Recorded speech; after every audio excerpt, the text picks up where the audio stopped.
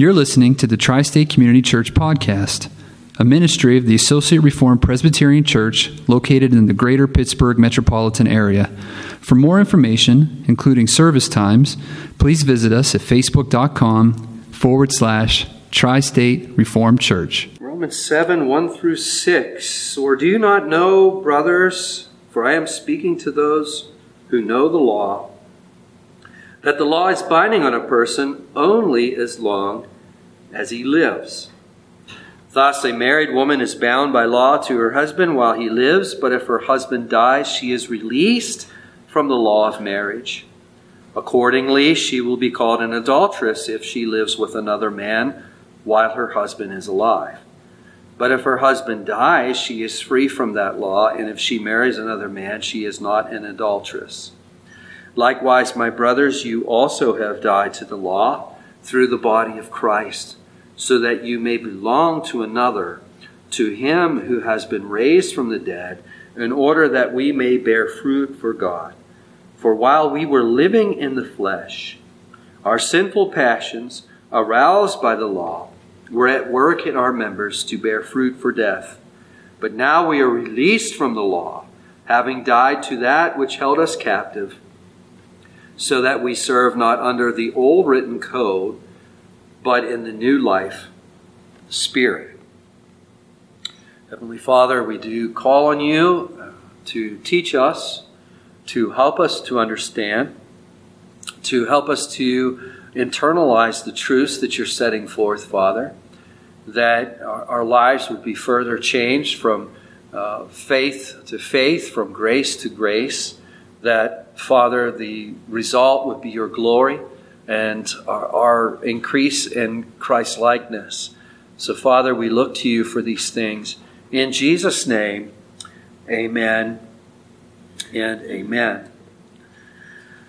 Last week we wrapped up chapter 6. There's many, many more things that could be said in chapter 6, but we wrapped up in verse 17 and 18, really verse 17, looking at the standard of teaching primarily is what we were looking at. If you look back to verse 17, Paul gives thanks to God that you, that is the believer, were once slaves of sin, have become obedient from the heart to the standard of teaching. And one of the burdens that I wanted to press forth last week is that we are actually committed to the standard of teaching, not the standard of teaching committed to us. And you'll recall that we did a little bit of a word study last week, that the word that Paul's using there is a word we're all familiar with, that typos we're not so much familiar with, but type, T-Y-P-E, we are familiar with type, and the meaning is like a mold. If you think of the Easter candy, I don't know if kids still do this. Do they still make little things? You have the little molds and you pour the chocolate into the molds and then you pull the... Maybe nobody does that anymore. I don't know, but some are smiling at me like, okay. You pour the melted chocolate into the mold, and after it cools, you pull the mold off, and what does the chocolate look like? It looks like the mold, doesn't it? Loved ones, we're being poured into a mold as I speak right now. That's the beauty of that verse. We're being committed to the standard of teaching. What does the mold look like? It looks like Jesus.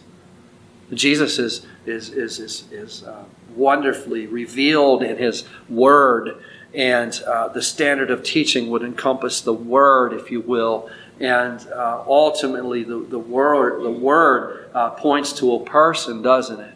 It points to Christ. And as we gather for worship on Sunday, it may seem routine. There may be many Sundays where we say, I don't think I got much out of that. You were in a mold. You got more out of that than you realize.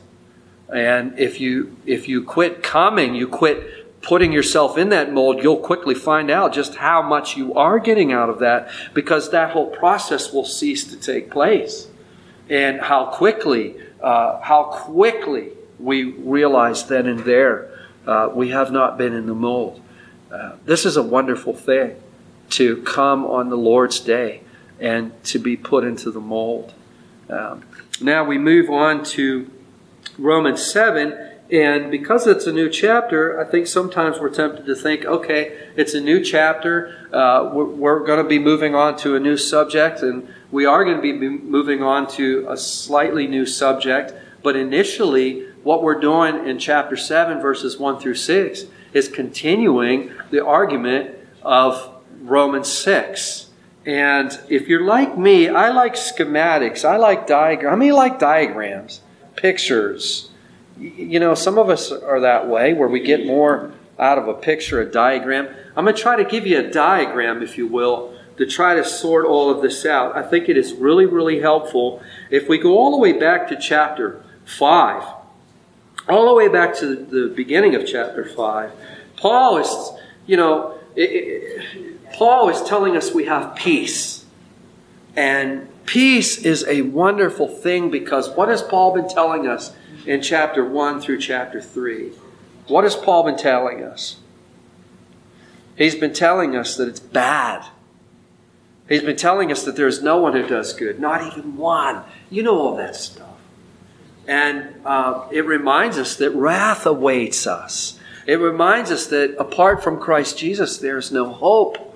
And then Paul begins to tell us how we can acquire the righteousness that we don't have. We do it by faith in Christ Jesus. The very righteousness of Jesus is given to us. And Paul begins to develop that, and we've looked at that many, many times over. And chapter 5 begins, really, if you want to summarize the first half of it with one word, it's the word peace. We can have peace with God. And if we have been following Romans, if we've been following Paul's argument, that is going to be a wonderful thing. We read, there's no one who does good. All have turned aside. Together, all have become worthless. We read those verses that are very tough on us. And after reading those verses, to discover that God has designed a way that the hostility that existed between us and God can now be taken away, and we can actually have peace with God in Christ Jesus. And then Paul begins to develop the typology of Adam being the first man, if you will, the first Adam, if you will, and Christ being the second Adam, if you will. Where Adam fails in the garden, Jesus, he is successful, isn't he? And we have this typology in chapter 5, verses 12 and onward, until we get to verse 20 of chapter 5, where Paul now begins to talk about the law. And he says something, as we've said many times, he says something that would have been like nails down a chalkboard, or a fork across the plate. How many like that sound of the fork across the plate? Even just describing that gives you like the chills, doesn't it? I know it does Tammy something terribly if I really want to be ornery. I mean, just one little eat, and that's all it takes. Probably just describing it is enough to recall the sound, and this would have been worse than that. I mean, there are folks who Paul is writing to, who believe and embrace that the law has been given in order to increase righteousness. And on the surface of it, it kind of makes sense. Okay, here we are. If we can get these laws, and we can get a little education, and we can get, a little this and a little that, well then, hey, we're going to become more righteous, right? No, as we're going to see in Romans 7, no. We're going to be talking about that quite a bit as we work our way through Romans 7. Paul says, no, the law has come to increase the trespass. But where sin increased, Paul says grace abounded all the more. And, of course, that raises objections. And I'm taking you through all of this because what I want you to understand is that when we turn to chapter 7 of Romans, Paul is still dealing with these objections. He's still dealing with these objections. Now, let me give you a diagram here in your mind. Okay? If you look at chapter 6, verse 1, Paul says, what shall we say? Are we to continue in sin that grace may abound? What is Paul doing there? Undoubtedly recalling objections that he has heard over the years as he has preached the gospel. He's undoubtedly doing that. He's He's fielding objections that he has actually heard, and he's anticipating that others are going to be objecting. Paul, if you preach this business, people are just going to live any way they want. In fact, some might even suggest maybe we ought to just go on sinning and be fast and loose in sin so that we can receive God's forgiveness afresh over and over and over again. And Paul is saying, I'm going to give you 3 reasons why that is utter nonsense. First one is baptism. Baptism. If you look at chapter 6 and really the beginning of the first half of chapter 6, Paul says, do you not know that all of us who have been baptized in Christ Jesus were baptized into his death? And he goes on to say that those who have been baptized in Christ Jesus also not only have union in Christ's death, but we have union in his resurrection. Now, a couple quick comments. Is water baptism in view here? Yes. Does water baptism accomplish this in and of itself? No. Thank you. I saw a couple of people go, no. Amen. Thumbs up. If that were the case, then what are we doing here? Let's get out and let's start baptizing people. Just chase them with a water hose or something and baptize them. I mean, if we discovered a cure for a disease, we could get around to all of the citizens of the country with that cure. We've done it in times past. As we have found various vaccinations for things, we've gotten around and you can get into the school system, you can get into the various health departments, you can summon the citizens of a nation, the citizens of a country, and see that everyone is vaccinated. If baptism could affect this, then let's get started. But that's not how it works, is it?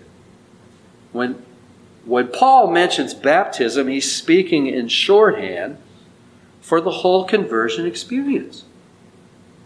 Baptism is shorthand. It is the emblem. It is the sign of the new covenant, isn't it? And as a sign of the new covenant, it encompasses all that the new covenant brings, correct? Namely, the promise that if we put our faith and trust in Christ, what happens? Takes our sins away. His righteousness is given to us. We're made right with God. We have peace with God, right?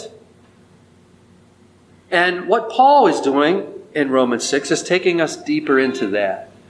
Taking us deeper into that. To say that faith unites us so closely with Jesus that it unites us with Christ in his death. So that in this spiritual sense, when Christ dies on the cross, we, in that spiritual sense, died with him. And faith unites us so closely to Jesus that in this spiritual sense, when Jesus rose from the dead on the 3rd day, we were raised with him. So Paul is giving an argument from baptism. Then, that'd be the first part of our diagram. The second part of our diagram would be slavery. Slavery in chapter 6, verse 15. Notice Paul picks up this objection again. He says, what then? Are we to sin because we're not under law but under grace? Paul is taking a slightly different angle here, but he's still arguing against these same objections, which is what I want you to see. All the way through chapter 7 and verse 6, he's going to be doing this. And he uses slavery. He says in verse 16, do you not know that if you present yourselves to anyone as obedient slaves, you are slaves of the one whom you obey, either of sin which leads to death or of obedience which leads to righteousness? Now, we in our culture don't usually attribute slavery with freedom. In fact, I think we're generally prone to do the exact opposite. And one of the things that we have to overcome is that in our culture believes this, that to be free is to be free to do whatever you please. To do whatever we want. I just do whatever I want. That would be true freedom. The scriptures say no to that. The scriptures say no. You're always going to be a slave to something. In other words, you're always going to serve someone or something. I like to use Bob Dylan as my standard illustration of this. When he says you've got to serve someone. In that famous song that he wrote all those years ago. You got to serve someone. You guys have heard that before. That's my best Bob Dylan impression. He's actually right. He's correct. We all will serve someone or something. There's no way around it. There's only two choices. We're serving God or we're serving the other side, correct? So Paul's he's using baptism, he's using slavery, and he's going to use marriage. And when we come to Romans 7, Paul is now going to use marriage to make his point. He's using baptism, he's using slavery, he's using marriage. Now, that's somewhat of a larger view, if you will. Imagine we're on our computers and we're looking at something. This is the larger picture, if you will. Now let's zoom in on it. Let's zoom in and get a picture of the verses that we've come to. Chapter 7, verses 1 through 6. I'll give you a little outline. It's not unique to me. You'll find this outline. If you start reading commentaries on this passage, you'll find many commentators use principle, illustration, and application as a simple outline of our text this morning. It just lends itself to this, and that's the outline that I want to use this morning. In verse 1, Paul introduces a principle. In verses 2 to 3, he gives an illustration of that principle. And in verses 4, 5, and 6, he gives an application of that principle. The first two steps are pretty easy. The third step can be quite difficult. Let's start with I usually like to do the difficult stuff first, but in this case we're going to have to save it for a few minutes here. What is the principle that Paul's talking about? Well, notice he's using that phrase, "Do you not know, brothers?" He's using that over and over again, and that should always be a reminder that these things are important for us to know. I know it's hard, and sometimes it might even seem a little bit dry to wrestle through all these verses week in and week out. But this is part of the mold. It's part of the mold. And this is shaping us more than you realize. Paul says, "Do you not know, brothers?" Now, you probably have a footnote there that says brothers and sisters. "Do you not know, brothers and sisters, all who are in the faith? For I am speaking to those who know the law, that the law is binding on a person only as long as he lives." What is the principle? The principle is stated at the very end of the verse. Namely, the law is binding on a person only as long as he lives. Okay? Only as long as he lives. Now, Paul is speaking here. He's speaking to an objection to chapter 6 and verse 14. And you'll hear this verse quoted all the time. If you look back to chapter 6 and verse 14, Paul says, "Sin will have no dominion over you." Okay, you might not hear that so much as you hear the second half of it. "Since you're not under law, but under grace." And you'll hear people talk about that all the time. Well, we're not under law, we're under grace. Now, Paul is speaking to this objection, and he's made this statement, we're not under law, we're under grace. Now, what exactly does that mean? Well, Paul has been given the negative answer of that in verses 15 through 23, which we've looked at. The negative answer to that. In Romans 7, verses 1 to 6, he's given the positive answer, if you will. And what Paul is saying is the law is binding as long as the sinner lives.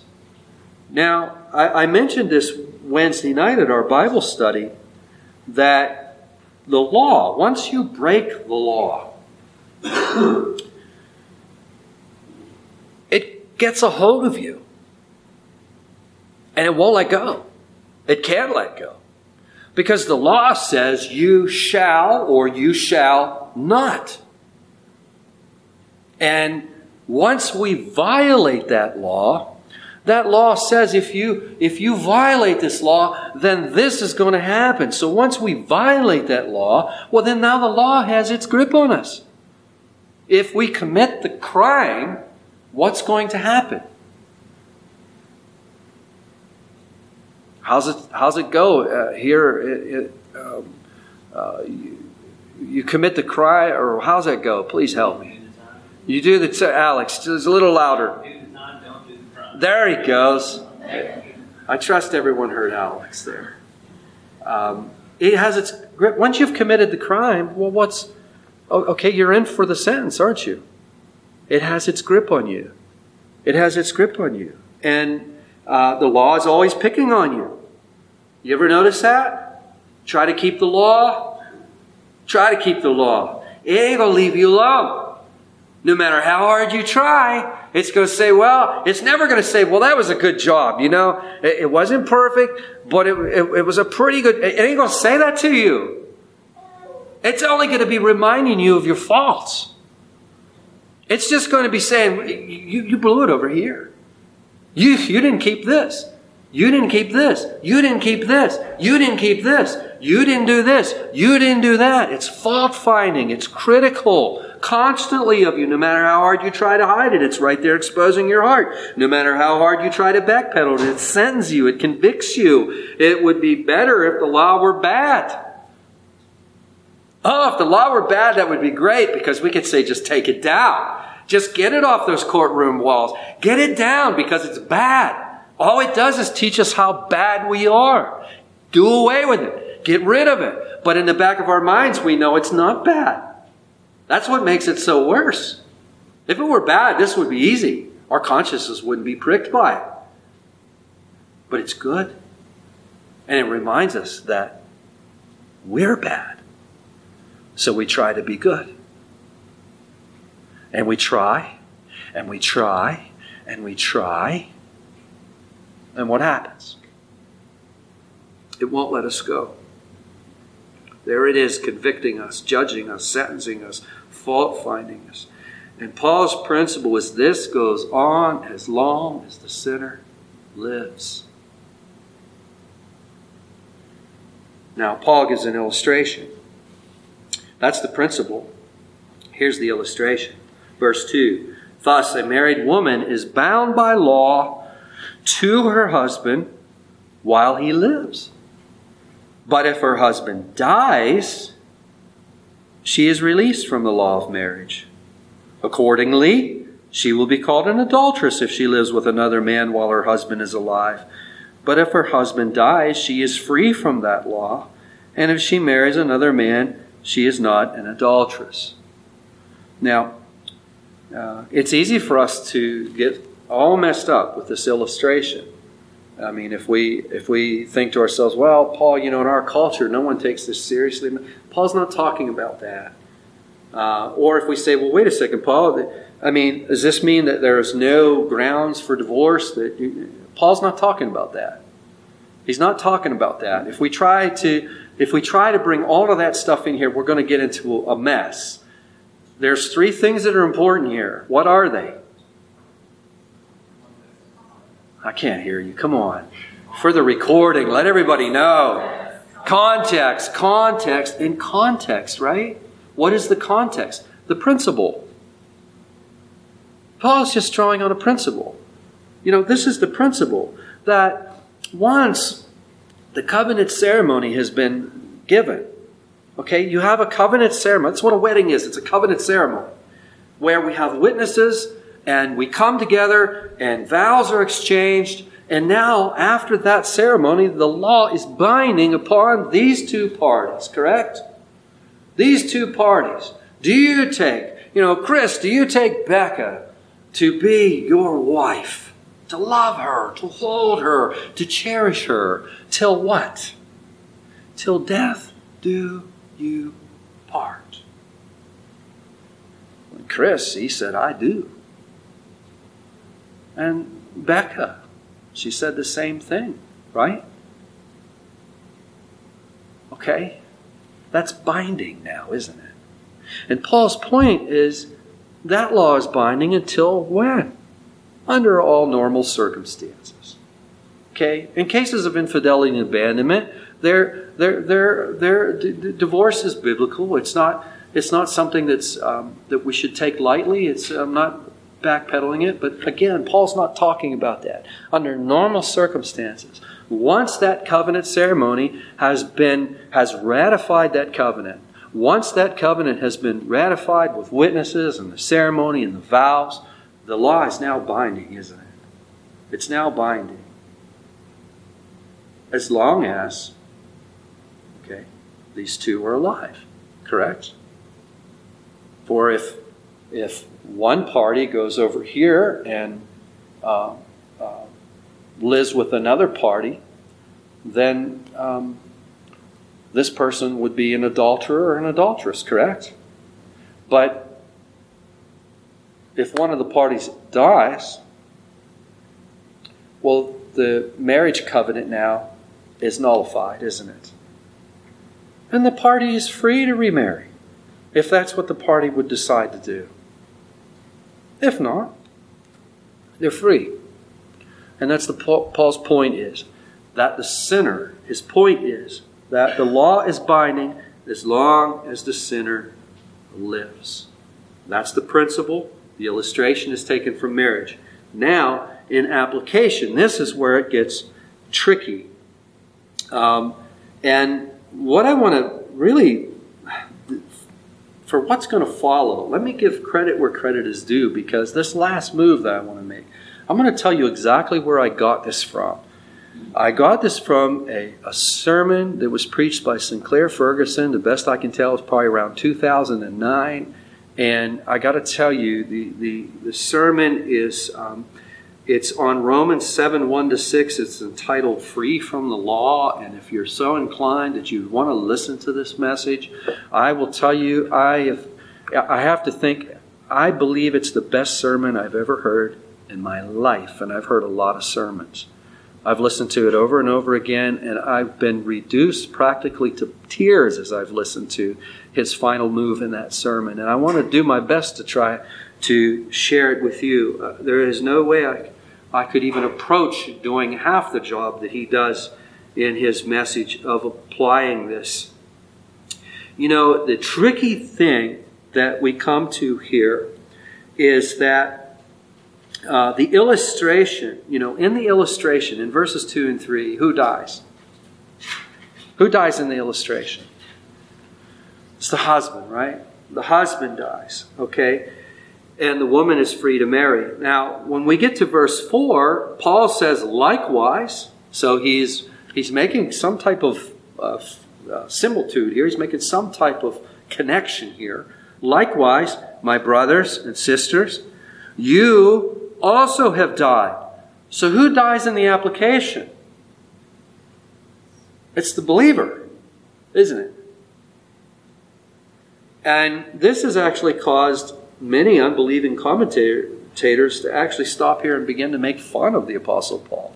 I could have brought some quotes where some of these commentators basically say this, that Paul, this guy just couldn't drum up an illustration of his life dependent upon it. Look at this. Look how he botches this all up. And if you read and study this a little bit, you'll see there's a lot of commentators that do this. Those who are of the skeptical sort.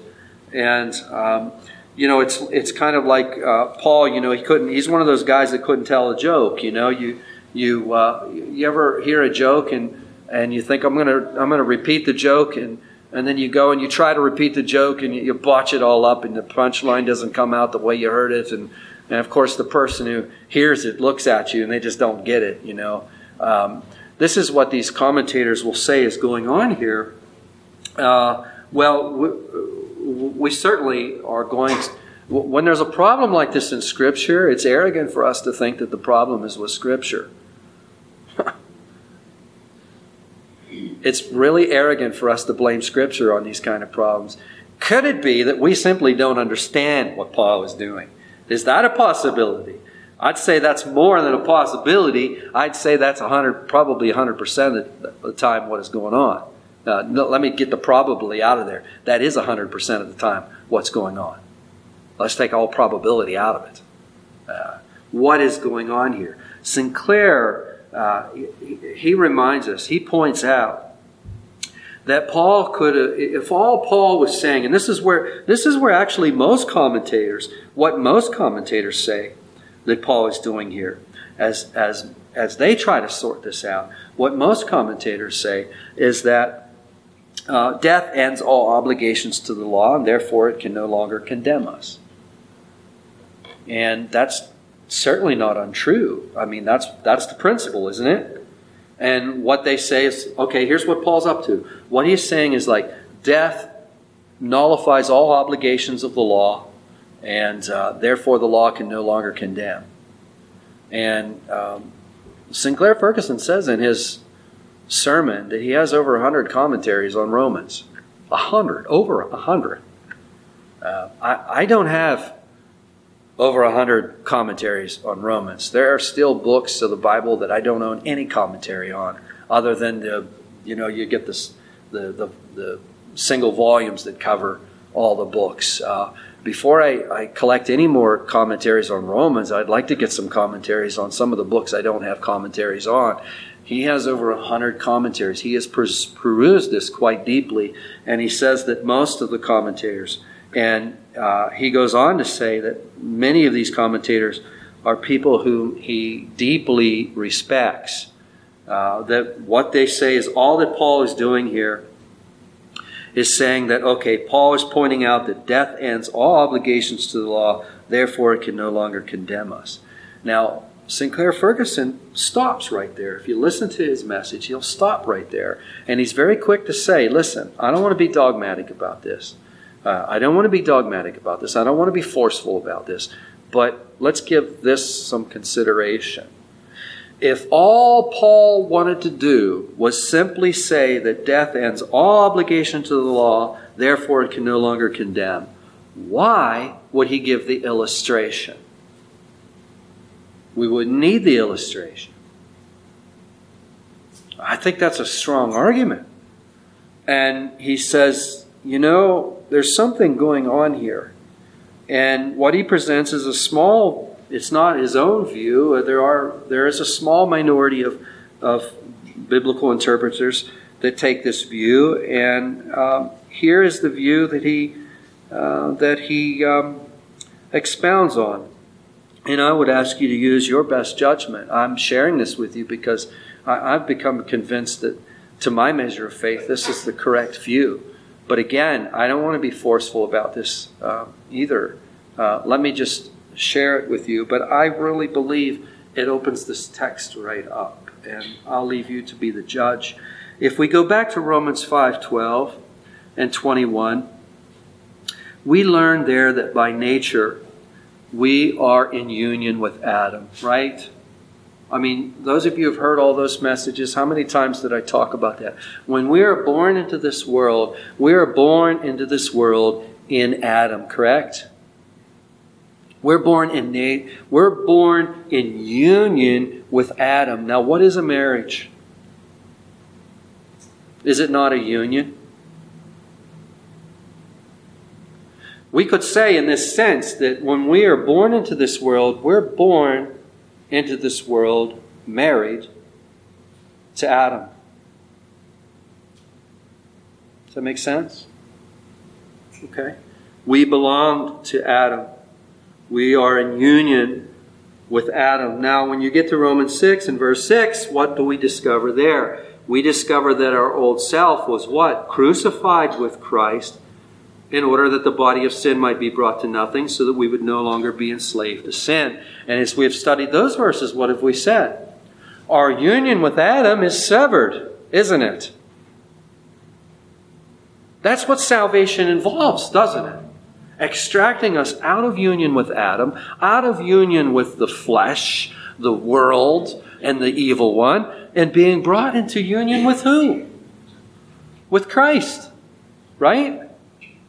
So one union is terminated, and another union is connected. We might say that we belong to Adam, we were married to Adam, but now this marriage has been severed.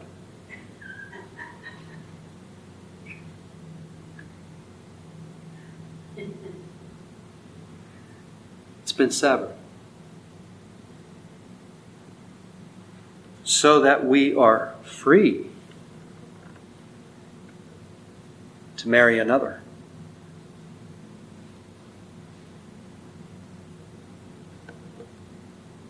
Does that make sense? I think that makes a lot of sense.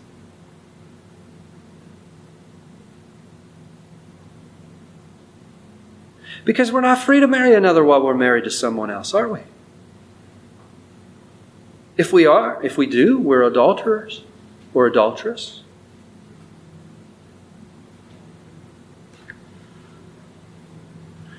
Sinclair fleshes this out with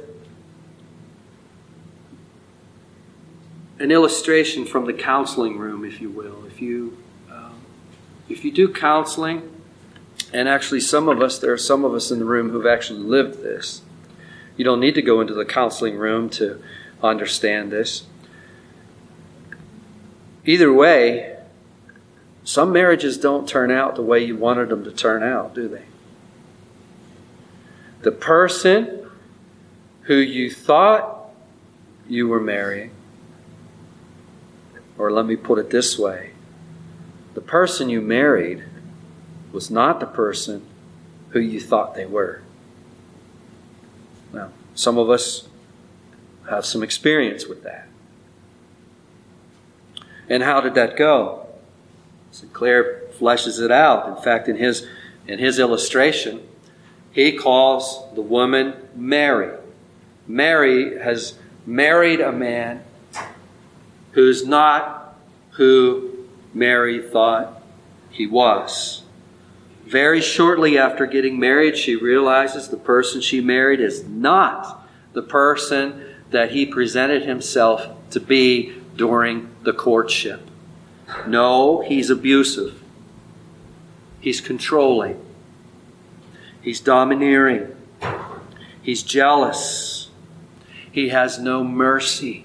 He has no pity. He has no compassion. He is cold. He has no love. Mary says to herself, I will win his love. I will change him. I will win his love. I will serve him faithfully. I will love him like he has never been loved before.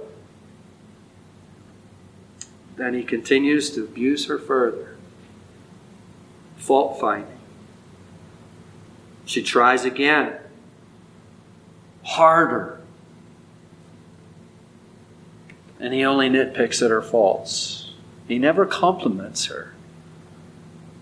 He never embraces her. He says, you did a truly wonderful job. No. He points out her faults. She works harder. But no matter how hard she tries, all he has for her is cold fault finding. No mercy, no compassion, no tenderness, no love. Only cold words, the chilling words of failure. This is the old marriage in Adam. This is the old marriage in Adam. You belong to Adam, and no matter how hard you tried, you could never please Moses, if you will. You could never please the law. You could never please the law. You were never good enough. It was an impossible situation from the start, no matter what you did. I mean, Mary tries and tries and tries to please her cold husband. She fails and she fails and she fails. She tries and she tries and she tries. She fails and she fails and she fails. But then he dies. One day this husband dies. And Mary is set free from that relationship. But no sooner is she set free, and somebody new is courting her.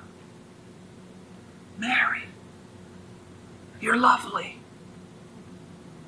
Oh, I'm not lovely. I'm like this. Oh, hush, Mary. Hush, Mary. Why do you say these things? Because it's true. Oh, Mary, hush. Hush, Mary. No. I love you, Mary. She doesn't really believe that this man loves her. He's just putting his best foot forward until, what's he want from me? What's he want? But she continues to gaze at his beauty and his tenderness. She's never felt such tenderness. When he looks at her, it's like he doesn't see anybody else. When she talks to him, it's like there's no one else on the planet but me. Where's the catch here? There's no catch. There's no catch. She thinks it's too good to be true. She thinks I will fail him. And when I fail him, it's going to be like it was before. She says, I won't fail him. May I never fail him. I won't fail him. But the fact is that Mary will fail him. And when she does fail him, how will he treat her? Will he be critical of her? Will he be fault-finding of her? No. No. First order of business is to tell Mary how much he loves her and to receive her into his arms. And this wins her heart even further, and she'll want to serve him even more. But she will fail, and he will again prove to be loving and merciful and compassionate. So unlike the old situation. It couldn't be more opposite than the old situation, could it? She labors to please him, but not because she's afraid of his abuse. She labors to please him because he has so won her heart. How could she not but labor to please him? And when she fails, she turns to him, not in fear of abuse, not in fear of fault-finding, not in fear of this criticalness. No, she knows that when she's failed, she can run to him and be received in tender compassion and mercy. Who is this husband? Who is this husband that is courting her? Who is this husband who has won her love? It is Christ Jesus, isn't it?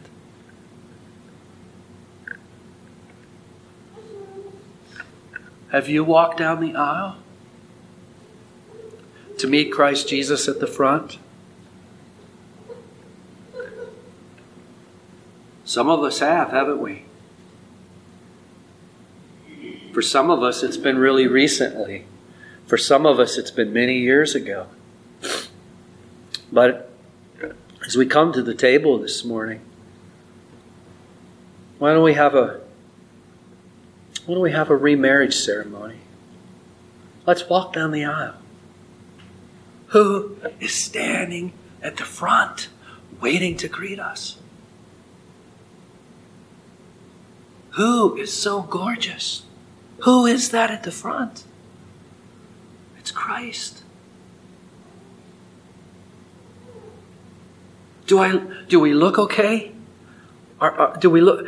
It doesn't matter. He wants us just the way we are. Are you sure? Are you sure? Come on. What are you waiting for? Behold your husband. Do you take him to be your husband? To love and to serve? Many of you have. Maybe there's a couple in the room who haven't. Look upon him. Look upon him. Take him. This is salvation. I think this is the correct interpretation. It's a minority interpretation. I always am committed to pointing that out to you when I come to these things. It's the view that I have. But this is salvation. The old has died. You have died from your former marriage at Adam so that you could be set free to marry Christ. Come down that aisle. Fix your eyes upon Christ. Behold your husband. Heavenly Father, Lord, we thank you and praise you, Father, for your goodness, for your grace. It is so difficult to preach these things, Father, without our eyes filling with tears and our hearts overflowing with joy. Well, Father, I think that's the way it's supposed to be. So we make no apologies for our runny noses or our watery eyes, because this is the joy. This is the joy of salvation. This is the joy of that old marriage being severed in Adam and a new relationship forming and taking place that is so intimate that it could be likened to marriage. Father, we behold our husband this morning and we take him to be ours. And with your grace and with your empowerment, we will learn to serve him and honor him. But we will fail just like Mary. But Father, our hearts are then even won further because of the way that our husband treats us when we do fail. He embraces us. He loves us. He walks with us. He gives to us without finding fault. And he gives to us generously, helping us through our difficulties, helping us through our sin, helping us through those vices that have such a grip on us. Because our husband is making us perfect like him. So, Father, we do thank you for giving us our Lord and Savior, Jesus Christ, that would desire us, that would take delight in us, that would wait at the front of the assembly for us to come down the aisle, and would receive us with warts and all for the express purpose of making us perfect. Father, we thank you and we praise you. In Jesus' name, amen.